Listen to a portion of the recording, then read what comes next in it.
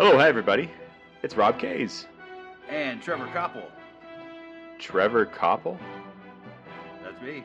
Well, it must be football in general time. Is that it? That's right. Okay. Welcome to football in general, everybody. Woo! Glad hit the clap sound. You know, play me off, Charlie. What's going on, man? It's been a couple weeks. Oh man, it's been an interesting August, an interesting preseason. Lots to talk about this week. Yeah. A lot of it revolving our favorite team, the New England Patriots. At least my favorite team, and everybody out there. And just a reminder, this is therapy for me, okay? Let me have my time. Let me have my damn time about this one. Let's get right into it. What did you think about the drama that happened this week with the Patriots? So I think you're talking about the drama with Cam Newton's confusion. Correct. Or lack thereof. Who knows? Yeah, it's pretty shocking, and it's less to do with the COVID situation itself. The real shocking part of this story is that somebody who's supposed to, the level of professionalism expected for a prospective starting quarterback of an NFL team, it's just supposed to be orders of magnitude above these kinds of mistakes. Right. So it's a real head scratcher. If you're a fan of the team, you hate to see it. If you're just a fan of any of the other teams, you still don't like this because you can't help but wonder, what it would be like to have this happen to your starting quarterback, and it's not impossible that things like this are going to continue throughout the season, and we'll see, players miss out on contributing to their team for nonsense. It's 11 o'clock. Do you know where your starting quarterback is? Right. I can't help but be really upset by this. I think in any sense of the word, if you're a starting quarterback in the NFL right now, and listen, everybody has different reasons for not being vaccinated. I'm not going to make this a political discussion, and it's unfortunate a vaccine is a political discussion, but that's a whole other podcast for another day. This is pretty wild. I mean, you're literally 3 weeks away from the start of the season.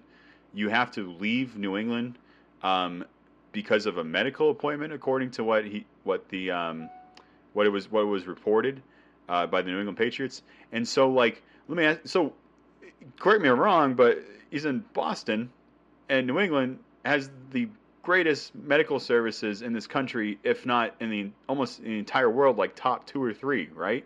If not the best.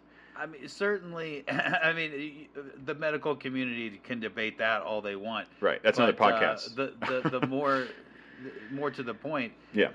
It's beyond adequate. Yeah. I mean, good grief. Yeah. No. And the other thing is a misunderstanding about the testing. So he got tested outside of New England, outside of an NFL facility when he should be getting tested in an NFL facility once he gets back. How does that happen? This is the New England Patriots we're talking about here, the most tight-lipped franchise. They have every sort of intention of following. I almost said all the rules, but that's not true. So most of the rules, and if anybody, Bill Belichick's about as analytical and sort of on point as far as you think these things are concerned as anybody. But this happened last year. He got COVID last year and apparently was out in I think the Seabrook Hotel in Boston with Stephon Gilmore, who also missed the Chiefs game. And apparently there was something else around that time or just before it that happened too that was COVID related or potentially with Cam Newton. So this is not the first time. That's what we're trying to say. That's what I'm trying to say.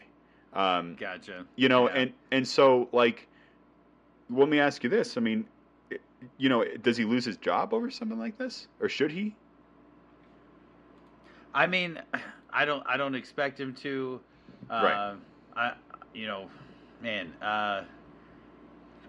He definitely deserves all the chastisement that's coming his way in the media, because this is just, like I said, this sort of screw up is not tolerated.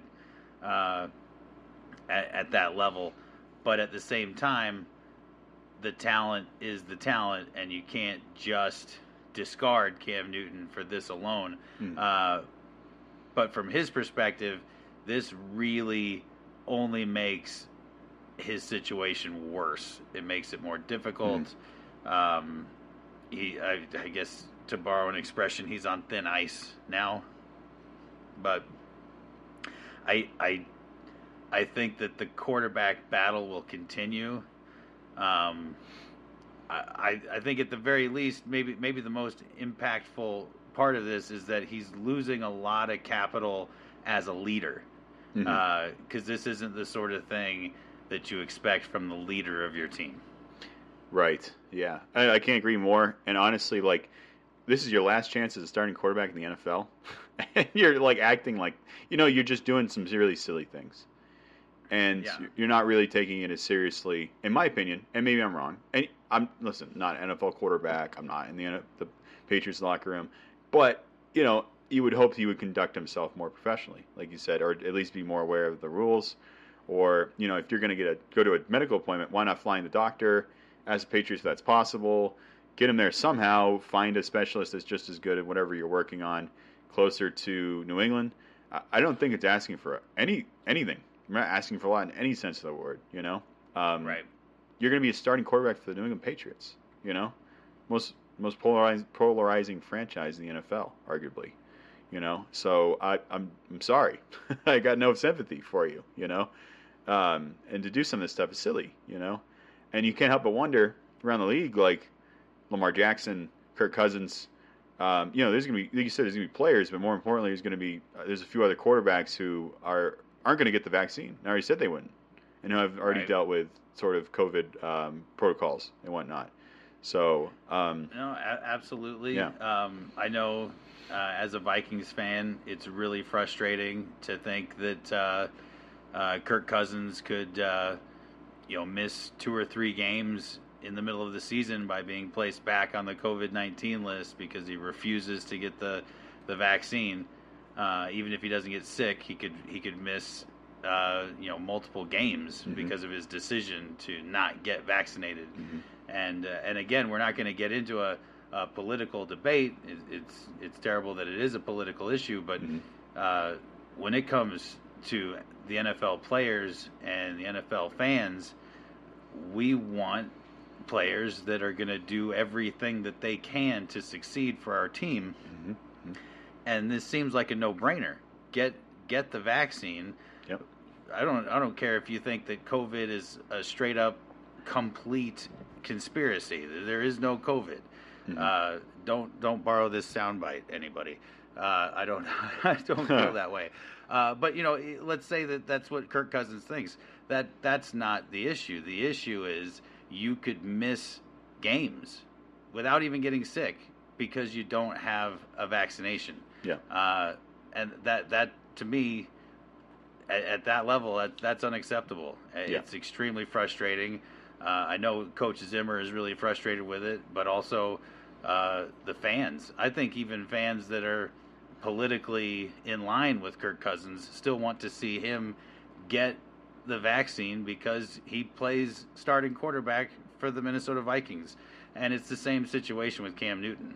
So, Yep, it's just very frustrating, and you hope you set a precedent of like leadership for the rest of the team. And I don't know, it's as a fan, it's even more frustrating, especially when you're like a Vikings or a Patriots situation where you went 7-9 the year before, and you're trying to bounce back, and you need all hands on deck, right, to do so. And this just kind of puts a lot of preparation behind, and yes, you could say, well, it's 5 days. They have 2 weeks to prepare for the regular season. Well, that can make a huge difference. We're talking week 1.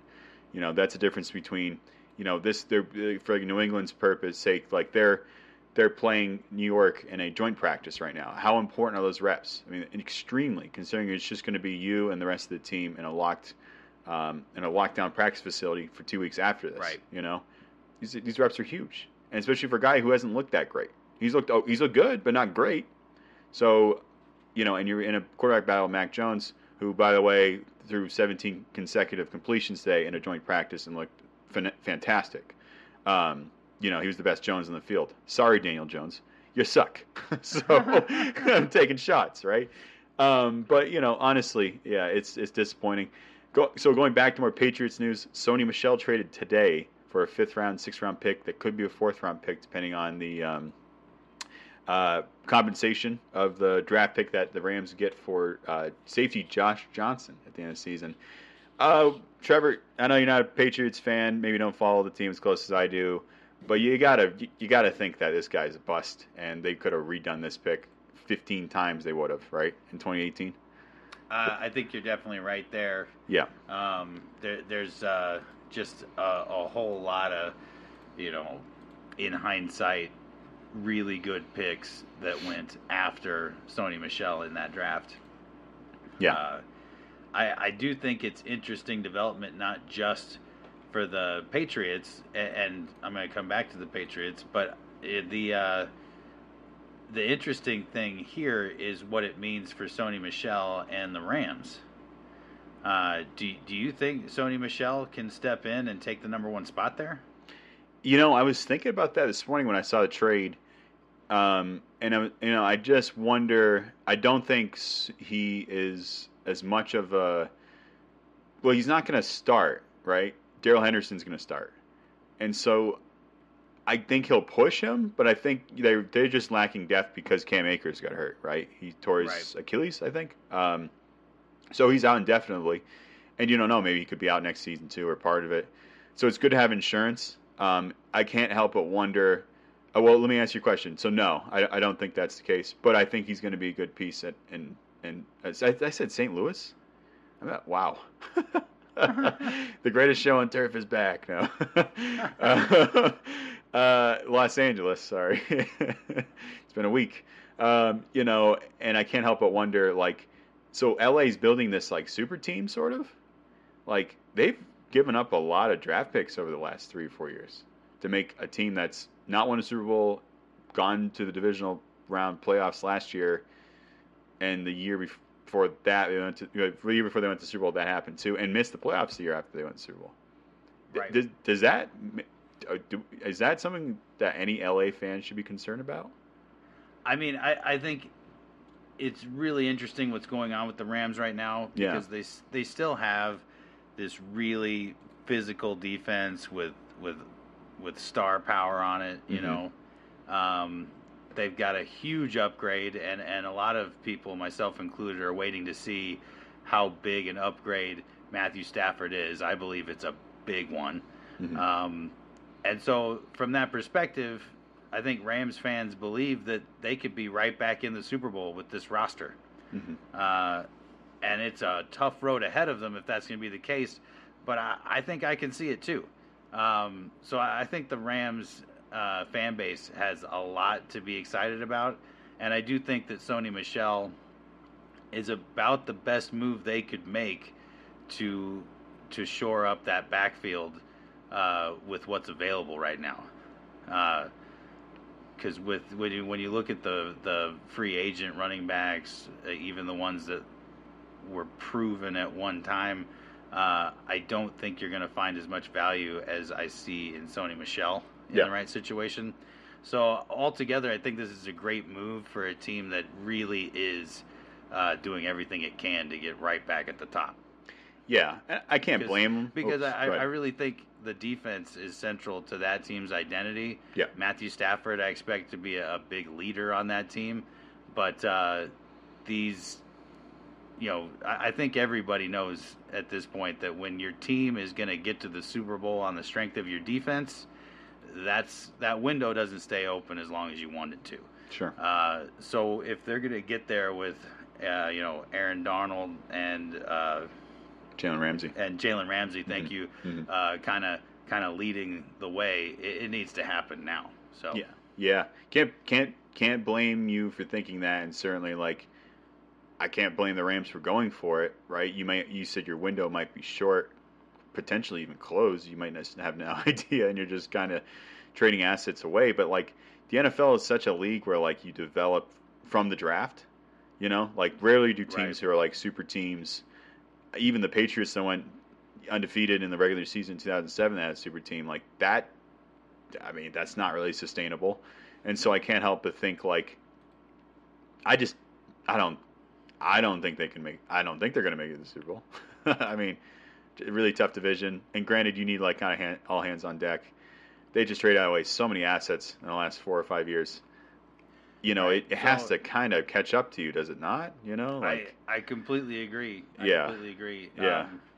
Well, I said I was going to bring this back to the Patriots, and so my second thought upon hearing this news about Sony Michel was Ramondre Stevenson, the Oklahoma running back that they drafted, middle of the 4th round. Right. I haven't gotten to watch much of the Patriots this preseason, but my gut tells me that they really like what they see in this, 4th round running back, and so they're comfortable trying to get what value they can from Sony Michel, 1st round running back who just hasn't worked out for him. Yeah, he's been really good. He had a 91-yard touchdown run. There you go. Yeah, he's looked incredible. J.J. Taylor's looked really good.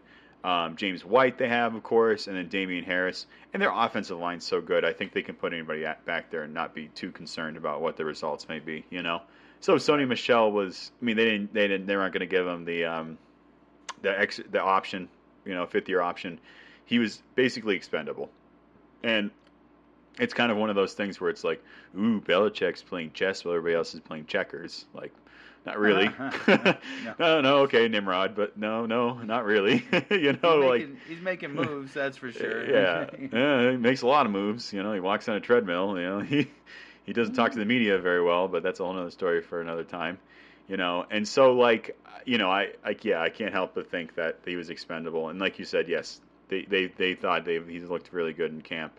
So from one running back to another, Trevor, how on point were we with this Travis Etienne news? Not that we thought he was going to get hurt, but I mean, I hate to be right this way. Yeah, this is not a good way to be right. I don't like to see anyone, especially a rookie like this. Yeah. Really, we'll have to wait.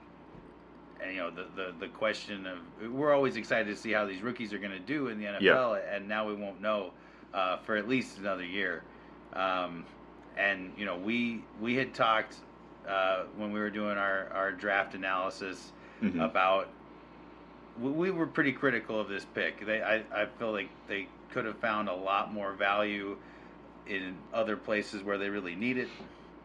I didn't, I think he could have been a big part of their offense this year, but man, because he's their 2nd pick in the 1st round. He's just, so going into this very important first year with their 1st pick of the 1st round, he's just not going to be there to help out. So not gonna work there anymore. Yeah, right. No,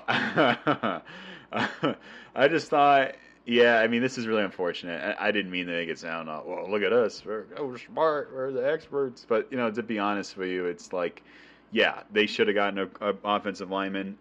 It's you don't want to see a guy get injured, especially a 1st round pick like Etienne, who has so much talent. But it's like, I hate to say I told you so, but you had somebody on the board you could have, traded up for. Or they had offensive linemen on the board then. I think even like Darisaw that went to Minnesota was still there. Like, I think so. Yeah. You have no excuse. Like, you should have got an offensive lineman. And now, like, they have less weapons, and that's kind of concerning for me as a Jacksonville. Well, I'm not a Jacksonville Jaguars fan, but if I was, I'd be a little concerned, considering they don't have a lot of They have some, but their depth is lacking, and now they just have James Robinson in the backfield. No, it's a 1st round pick. Yeah, it was meant to support your number 1 overall pick, rookie quarterback. Right. And now it's a big fat goose egg for the year. So it is a worst case scenario for that pick. Terrible. It's pretty bad. Pretty bad. And that brings us to another 1st round pick I want to talk about that we were critical of. I was definitely critical of, and that was the Bengals going wide receiver in the 1st round. I've talked before on this podcast about what a roll of the dice it is to take a wide receiver in the first round. I know you and I both talked about the need to protect Joe Burrow with, there were certainly a lot, even, I think at that point they could have had any offensive lineman that they wanted. No one had gone in the O-line yet in that draft. And he's not out for the season. We're talking about Lamar Chase. Jamar Chase, Sorry. Yeah. So he's just been pretty underwhelming in practice. It's bringing up a lot of discussions about him not playing football for over a year. He had a bit of a reputation for missed opportunities and dropped passes going into this preseason, and that's what we're starting to see. I think he had 3 dropped passes this week. So right, and it's like it's tough because it's he hasn't played in a couple of years, but these guys keep themselves in such good football shape that it's hard for me to and they can go play at combines and they can stay warm, I guess, for lack of a better term, in terms of their hands and everything else, And so, like, dude, if you're gonna take a couple of years off and you're not gonna come back to LSU, well, you better be ready to go the start of training camp. That's all I can really say. Well, it's not a done deal yet. We're still just speculating on what we see in the preseason. But right now, it looks to me, I'm doubling down on my critique of that pick. I think they would have been a lot better off with Penei Sewell. A plug and play O lineman. So they had literally a shot at the best offensive rated tackle in like 10 years.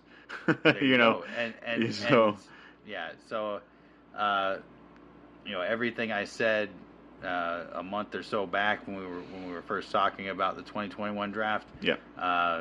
I definitely I'm feeling pretty strongly the same way about those today.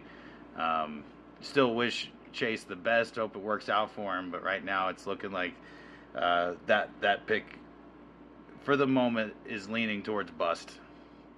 Yeah, it's still preseason, but we like to overreact and overanalyze here because what else would the show be here for?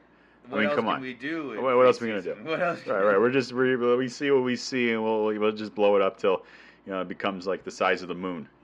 Hey, did you hear Jamar Chase doesn't have hands? That's why he can't catch. Did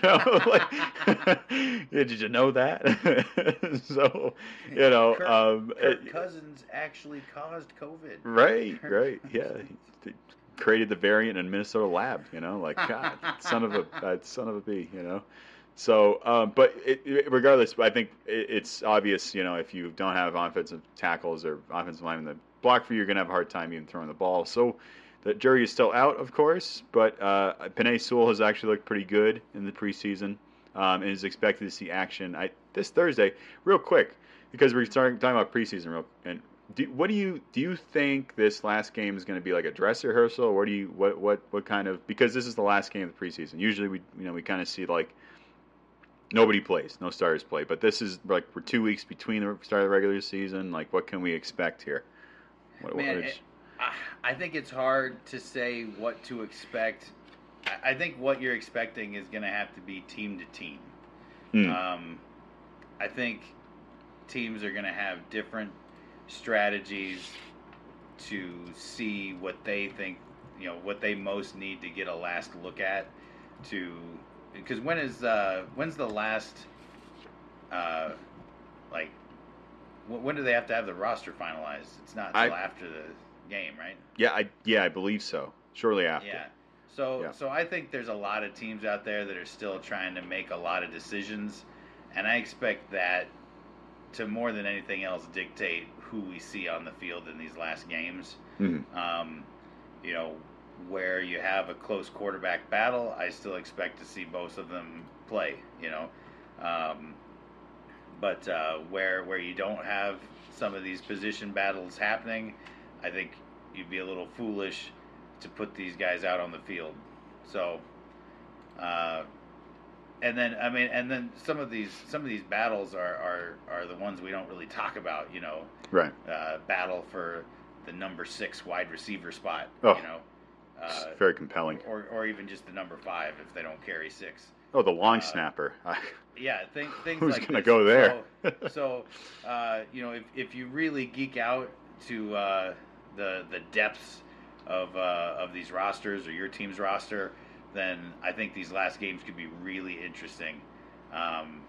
Sometimes it just comes down to which wide receiver that's trying to make the team is going to make a play on special teams and become the next Adam Thielen. So through that lens, it's easy to get pretty excited, but you're not going to see any of the superstars out there battling for their job. Right. And so, yeah, that's a good take. And it really does depend team what they want out of their players, how prepared they want them to be. And I think like a team like Tampa Bay, for example, a little bit older, some veterans, like it'll probably be like a 2-quarter game for the starters, I'd have to imagine. Because they're playing on Thursday night, they don't have that extra 3-4 days of preparation. Right. Same with Dallas, I assume. New England, I could see them doing that. Younger teams, probably. Like Trevor Lawrence needs as much as he can get, Right. And then it leads me to ask this question. So what is your opinion of this Teddy Bridgewater and Jameis Winston being named the starters for their respective teams? I'm actually pretty excited about both of these. I'm going to start with Jameis Winston. I think that he's the right choice for the Saints. I know that might sound crazy to anyone that's followed Jameis Winston's career, but I just don't see the formula there for Taysom Hill. Is that his name? Yeah. Yep. So I think Taysom Hill's a great player, a Swiss Army knife on offense if there ever was one. But I don't ever think he's been a guy that can be under center for an entire season and put together a team that's over 500. I just don't think he's that guy. You're not that guy, pal. Not that guy. Sorry. Jameis Winston often definitely doesn't look like that guy either. Yeah. But, anybody that's still in the league has a chance to show improvement.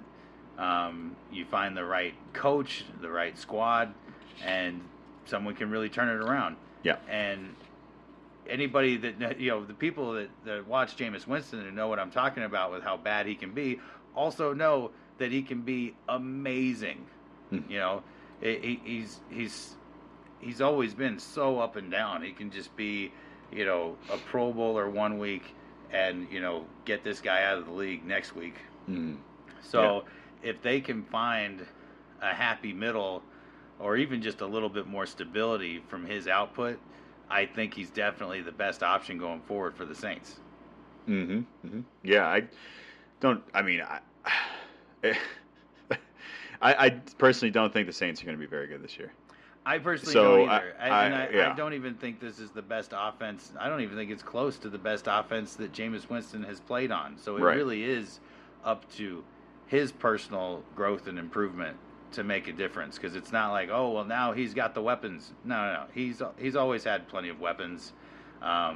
So if he can put together more success than he's found in the past, that's a victory for him and a victory for the coaches.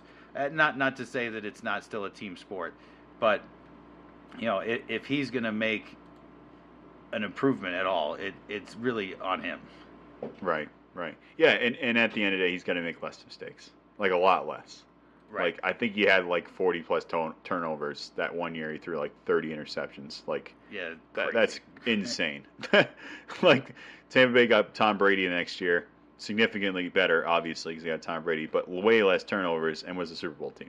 Right. And so Jameis, you got to like the story, right? And now he's in New Orleans. He's playing for Sean Payton, and he's got a great mentor, and he's got a good team around him, and Alvin Kamara, Michael Thomas, and Michael Thomas might not play for New Orleans this year, but that could be for another podcast too. But that's a whole other speculation story. Maybe the Patriots. That's like me running my fingers like Mr. Burns right now. So as long as Jameis Winston doesn't what was the word? As long as he doesn't commit any misunderstandings, then he's got potential this season. Yeah, that's good. Yeah, that's very true. Right. So let me hit you with this line. Taysom Hill once said, "If New Orleans doesn't view me as a quarterback, then I have to leave." Well, bye bye. Well, I mean, what are they going to use him for? Listen, so they've been using him as a quarterback, just not as the starting quarterback. You know, he took plenty of snaps under center for being back up to Drew Brees, and if he needs to go play somewhere else where they're going to make him a starting quarterback, then maybe he needs to get on the phone to Indianapolis. But it's a situation I'm hesitant to comment on as much because I don't follow it as closely. But I would guess that he's really found a special spot on that roster with what he can do and what he can provide for them. I don't think the Saints want him to go anywhere. Mm-hmm. But if he needs, if he's a peacock and just has to fly, then that's what he's going to have to do. But I honestly, I would advise him to think real hard about making a decision like that for the same reason that I think the Saints are doing the right thing choosing Jameis Winston, and that's that I don't see Taysom Hill as a season-long starting quarterback. Yeah. I think I see him as, he might not even should be a backup quarterback. He maybe needs to be a permanent part of the offensive package, and just so happens to be an amazing backup quarterback as well. Right. Amazing backup quarterback. That's like saying, this cheddar cheese is amazing, but this American cheese, if you need it, it's going to be in the back of the fridge. It's going to be here. It's going to be here when you need it. But it's it's not going to serve as much purpose as cheddar cheese here. You know what I mean? The cheese metaphors are really popular right now. So, no, I don't disagree with you. I just I can't help but think like if they can get value for him because Jameis is fairly reliable injury wise. I mean, if their season goes down the tube, they should just let it go because if Taysom Hill isn't happy with the situation and the Saints are trying to get value for him, I think that the most obvious one off the top of my head is Indianapolis. Right. They need somebody. Yeah. Let's make that happen. You're welcome. Carson Wentz, right? Carson Wentz and now I can't remember his name. Golly. Quentin Nelson returned to practice this week. So after the foot injury curse of Indianapolis, worse than COVID apparently. So hit the team. Foot injuries galore. So don't go to Indianapolis, and if you're going to go, wear 2 pairs of shoes over your pair you're already wearing. So it's 3 in total for your counting. So, anywho, Teddy Bridgewater. Let's do this one real quick so we can jump to our mock draft. All right, I'll try. Yeah. I don't want to do this one very quick because I've got a lot of opinions on this one. Okay. I think that Denver has absolutely made the right decision here.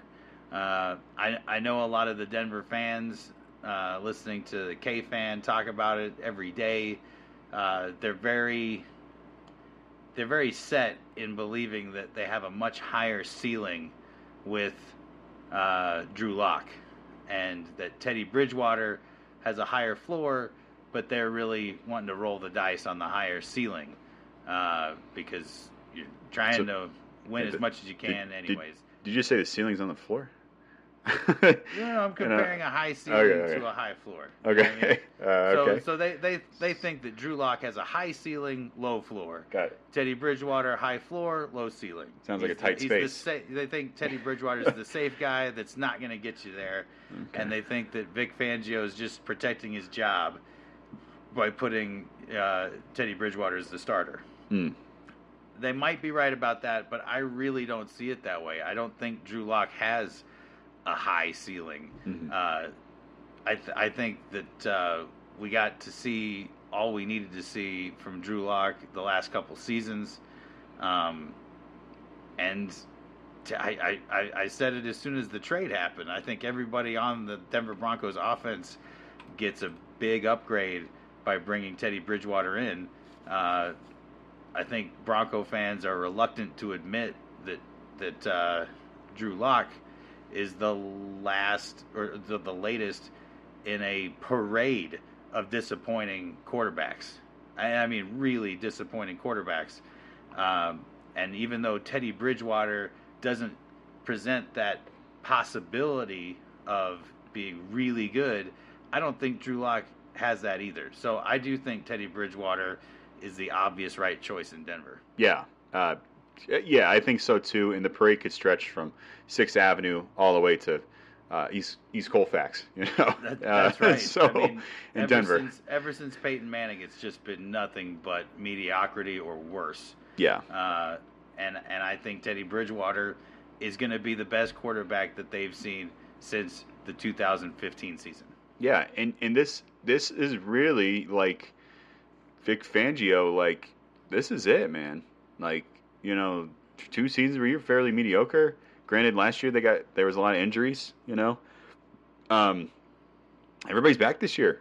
They're gonna have a really good defense, and they drafted Surtain. They had some really good signings in free agency to improve that side of the ball. Like, they don't get out to a good start for whatever reason. Quarterback maybe, and maybe they're switching back and forth, and things just look really chaotic. He's out. He's out by week 8. Right. I think so. Well, and I mean, and to bring it all the way back to Teddy Bridgewater as a Minnesota Viking. Yep. I think that the situation he has in Denver, a lot of things line up with the success he had. So his second year, his only year in Minnesota where he started the season as the starter and finished as the starter, they went to the playoffs. He went to a Pro Bowl. They had a great defense, and he kind of just, he was able to put together this great season by doing just enough and being a great game manager, not making mistakes that the defense can't come back from or get you out of. And I think that formula could surprise a lot of people in Denver and around the league.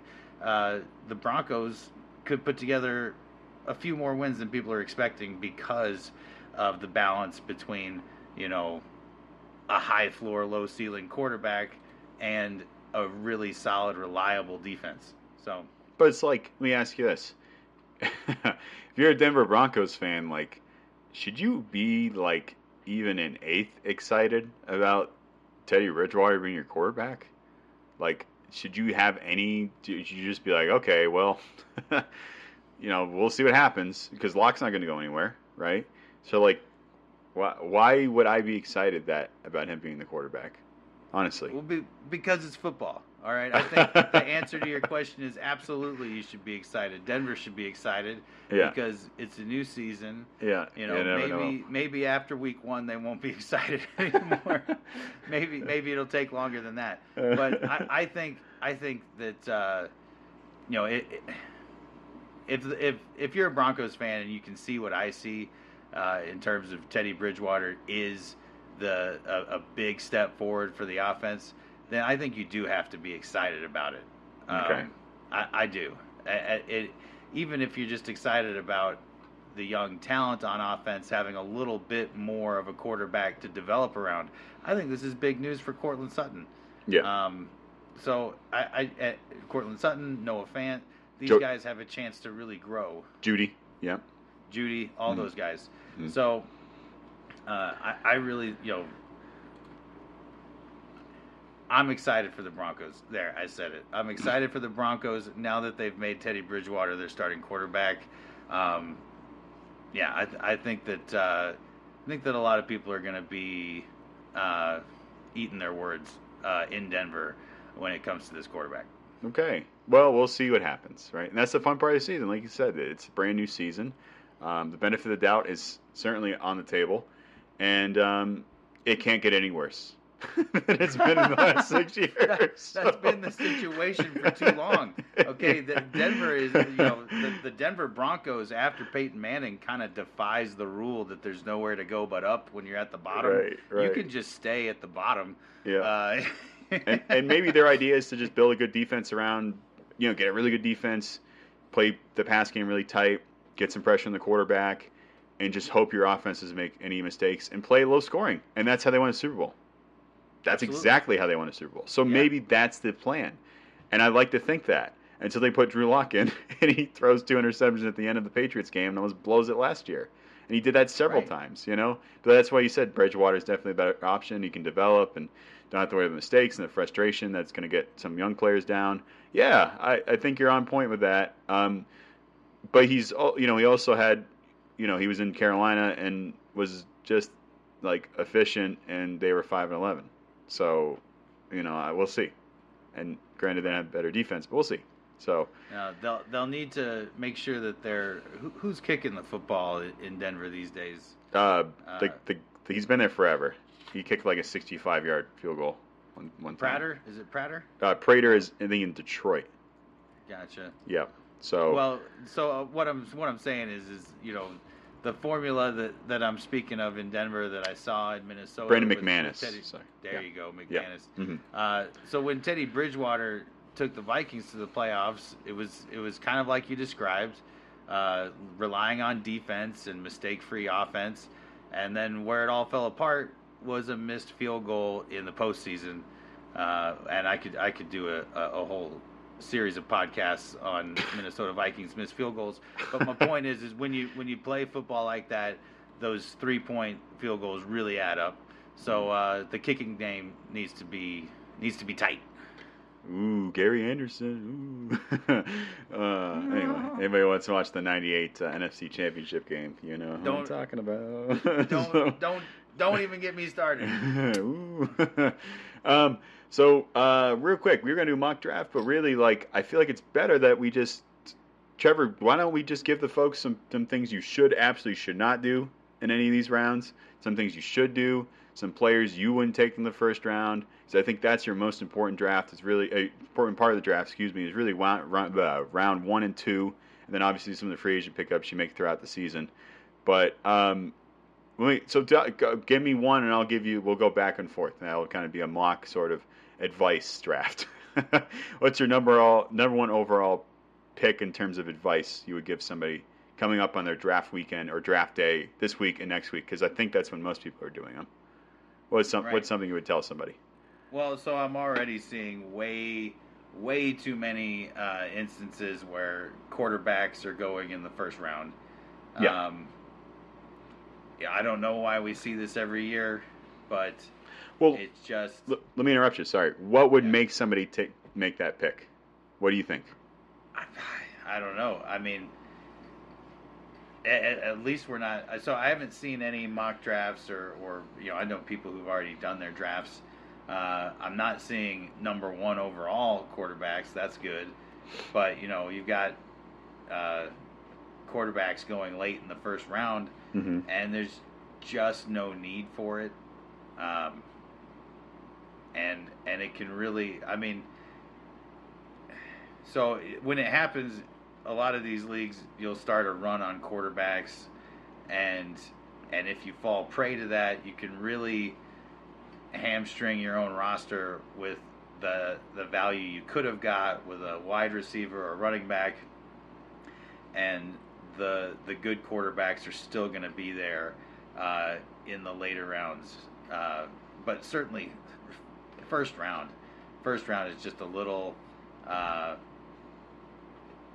don't know, it's a little clownish, I think, to take a quarterback first round. It's completely clownish, like Krusty the Clown, So what I'm hearing is don't overreact to trends and don't overthink your pick. You see quarterbacks going, dude, you'll get one in the 6th or 7th round. You're going to be happy with the rest of the season. I guarantee you that. You see running backs going. Obviously, that's one thing. Most good running backs go in the first part of the draft. don't think you won't get a decent one a little bit later if you want to get a couple of receivers, or like a Travis Kelce Right. in round two, for 1 or 2. And I've heard other people say like, oh well, if if my quarterback scores the most points in the league, then that was a good pick. And that's not terrible logic. Quarterbacks are high scoring players in fantasy, but in most league formats, you're going to start one quarterback a week, and you're going to start 2 running backs, 2 or 3 wide receivers a week. Right. And that's why it's more important to get the good wide receivers and good running backs at the appropriate, in the appropriate rounds, because, let's say you did get a great quarterback, but how you don't even have 3 wide receivers worth starting, then, that's a mistake that's going to catch up to you through the season. So Totally. And here's a guy that could go in round 4, 5, 6, who I would pick for a quarterback fairly quickly, like, I don't know, like a Kyler Murray, Lamar Jackson. Is that too late, do you think? Like, I'm thinking 3, 4, 5, maybe. Right. So and really the way Russell Wilson, I usually do it. Yeah. I'm not gonna get. I'm not gonna just pick a quarterback in the second round because everybody is, but you gotta get a feel for what your league is doing, and when you start to see a run on quarterbacks in the 4th round, then it's a little easier to say, okay, I've got 3 good running backs and wide receivers, and if I'm not reaching down to grab a really reliable quarterback, then fine, go ahead and pick him up. Yeah. But I've been in too many drafts where somebody drafts Aaron Rodgers in the 1st round, and it's like, what? Why? Yeah. Like Josh Allen this year, I've heard going in the 1st, 2nd round, a couple drafts, and that's just, you said clownish. Right. It's like drunk drafting. Even if you can guarantee that Josh Allen is going to be the number 1 fantasy scoring quarterback, is he really better than 2 wide receivers or 2 running backs of that upper echelon? Is he worth having over, say, Dalvin Cook and Calvin Ridley? Right. I don't think so. So I went top tier, 2nd tier there for our listeners. What I mean? Is a quarterback worth a top tier running back and a 2nd round wide receiver? No, he's not worth that much. So, and if you pick him in the top round, you're missing out on the better half of that 2-player combo. Right. So, right. Mario and Luigi. You can wait and get Brady even later, and he'll get you fairly consistent points, and right. and that's fine. Like, you don't have to jump on these quarterbacks. Nobody should. In fact, anybody that wins a fantasy league most years, what I've seen and been in leagues and seen from other folks and heard, like, they win with like a guy like Brady. They wait because they wait and they build all their other skill positions. They're smart in free agency. Usually, you have to be to win a league, and they don't overthink these sorts of things. So don't panic. Take a deep breath, right? Stay on your plan. If your plan is to get skill positions up front, then do it. But if you see a little run, just keep in mind that could handcuff other teams while you're waiting for your guy to fall in a certain round, like quarterback or tight end. I see tight ends go, like Travis Kelce goes in like the beginning of the 1st round. I mean, like, he's like a end of the 2nd round player. Like, right. I don't even know how that's even possible. I feel like I understand it. When I was very new to fantasy football years ago, it was very tempting to jump on one of these really good tight ends because there's never more than 2 or 3 really good, really reliable tight ends. So there's this feeling that, like, if I don't get one of them, then then week to week I'll never be as good as a team that has a really good tight end. Mm-hmm. But I feel like you can make up that value other places. Tight ends, I say this with a lot of situations in fantasy drafts.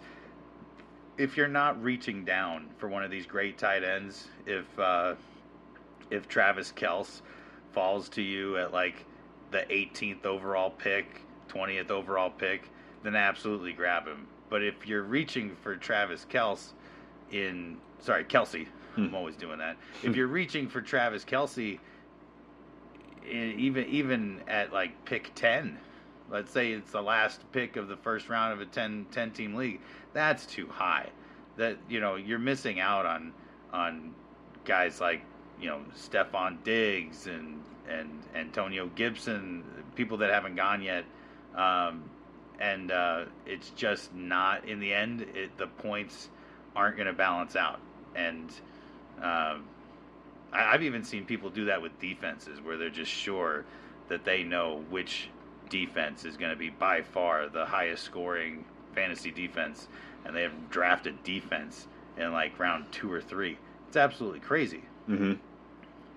Yeah, it really is. I mean, like it's enough to make you want to drink, which you should be doing in a draft party. But regardless, like it's it really is a lot to comprehend, and what's helped myself in the past is sort of pre-ranking the players, keeping like a tab on doing a lot of research and doing a lot of homework. And honestly, that's why we have put up episodes in the archives. You guys can go back to the running back rankings, the quarterback rankings, wide receiver rankings, tight end rankings, all these sorts of episodes you can go back and listen to, and sort of get an idea of where the rankings are and sort of how we work with them. And using fantasypros.com has been extremely helpful when you have a consensus of 131 experts and quote-unquotes and nerds and people who live in their base but have nothing better to do but to rank these players.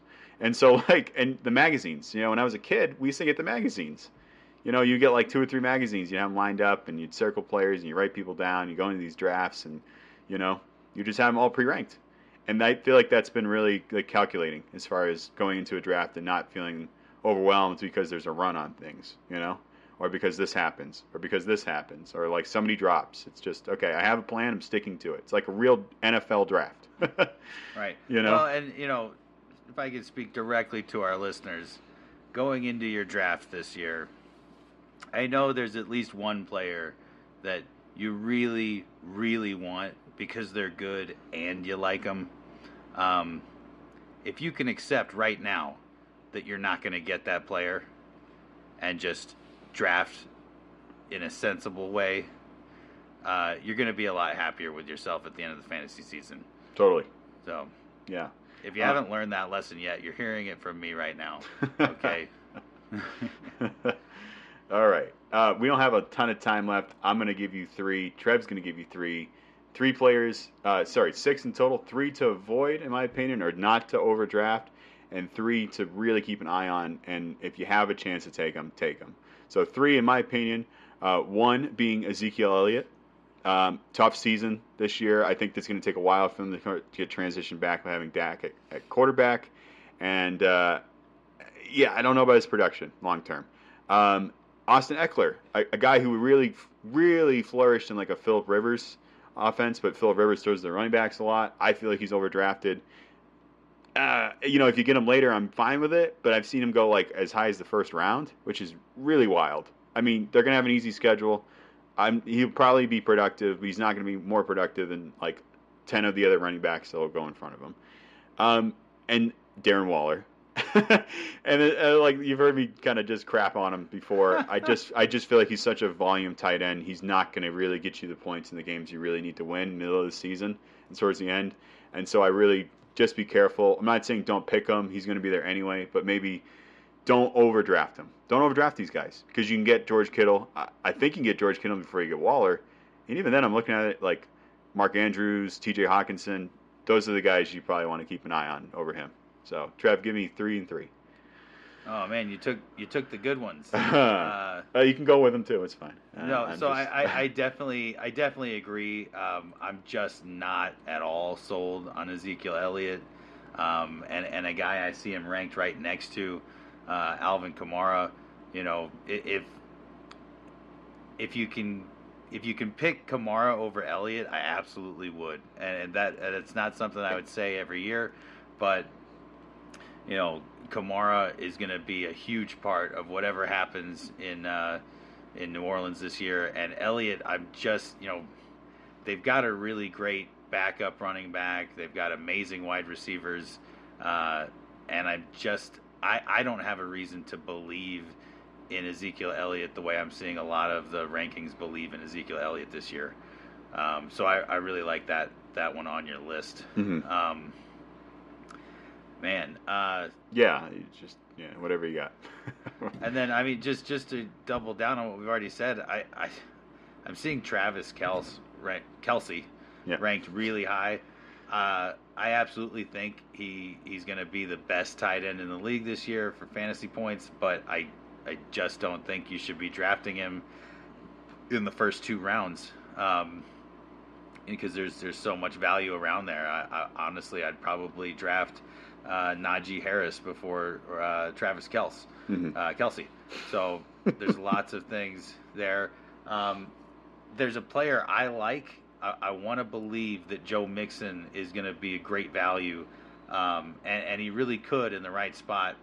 But I'm seeing him go a little higher than I would put him, especially with how things are going in Cincinnati. I'm a little hesitant to put as much value on him as I'm seeing right there. And then let's not do another running back. Unless you jabronis have been living under a rock and are still planning on drafting Clyde Edwards-Helaire. I'm seeing him. He's still ranked pretty high, but injury prone. He's out for the season, isn't he? Oh, I don't know. There's something going on. He's expected to miss. Participating in a walkthrough, sore ankle. But I think he's really small. I think he's like 5'7", like 210, and that's just going to be tough for him to play a whole season, 17 games. I'm not seeing him go too high, but I'd be a little cautious there. Yeah.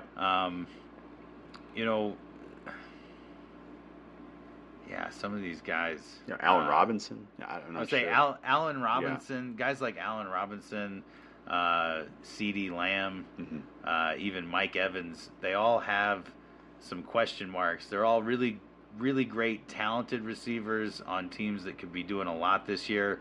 Allen Robinson obviously is going to be very dependent on that quarterback battle that's happening there. With Mike Evans, it's more about how much talent is on that offense. He's not the safe fantasy pick that he was before that wide receiver squad got absolutely stacked. And then with CeeDee Lamb, we really haven't had a chance to see him play a season with Dak Prescott. So the sky's the limit on CeeDee Lamb.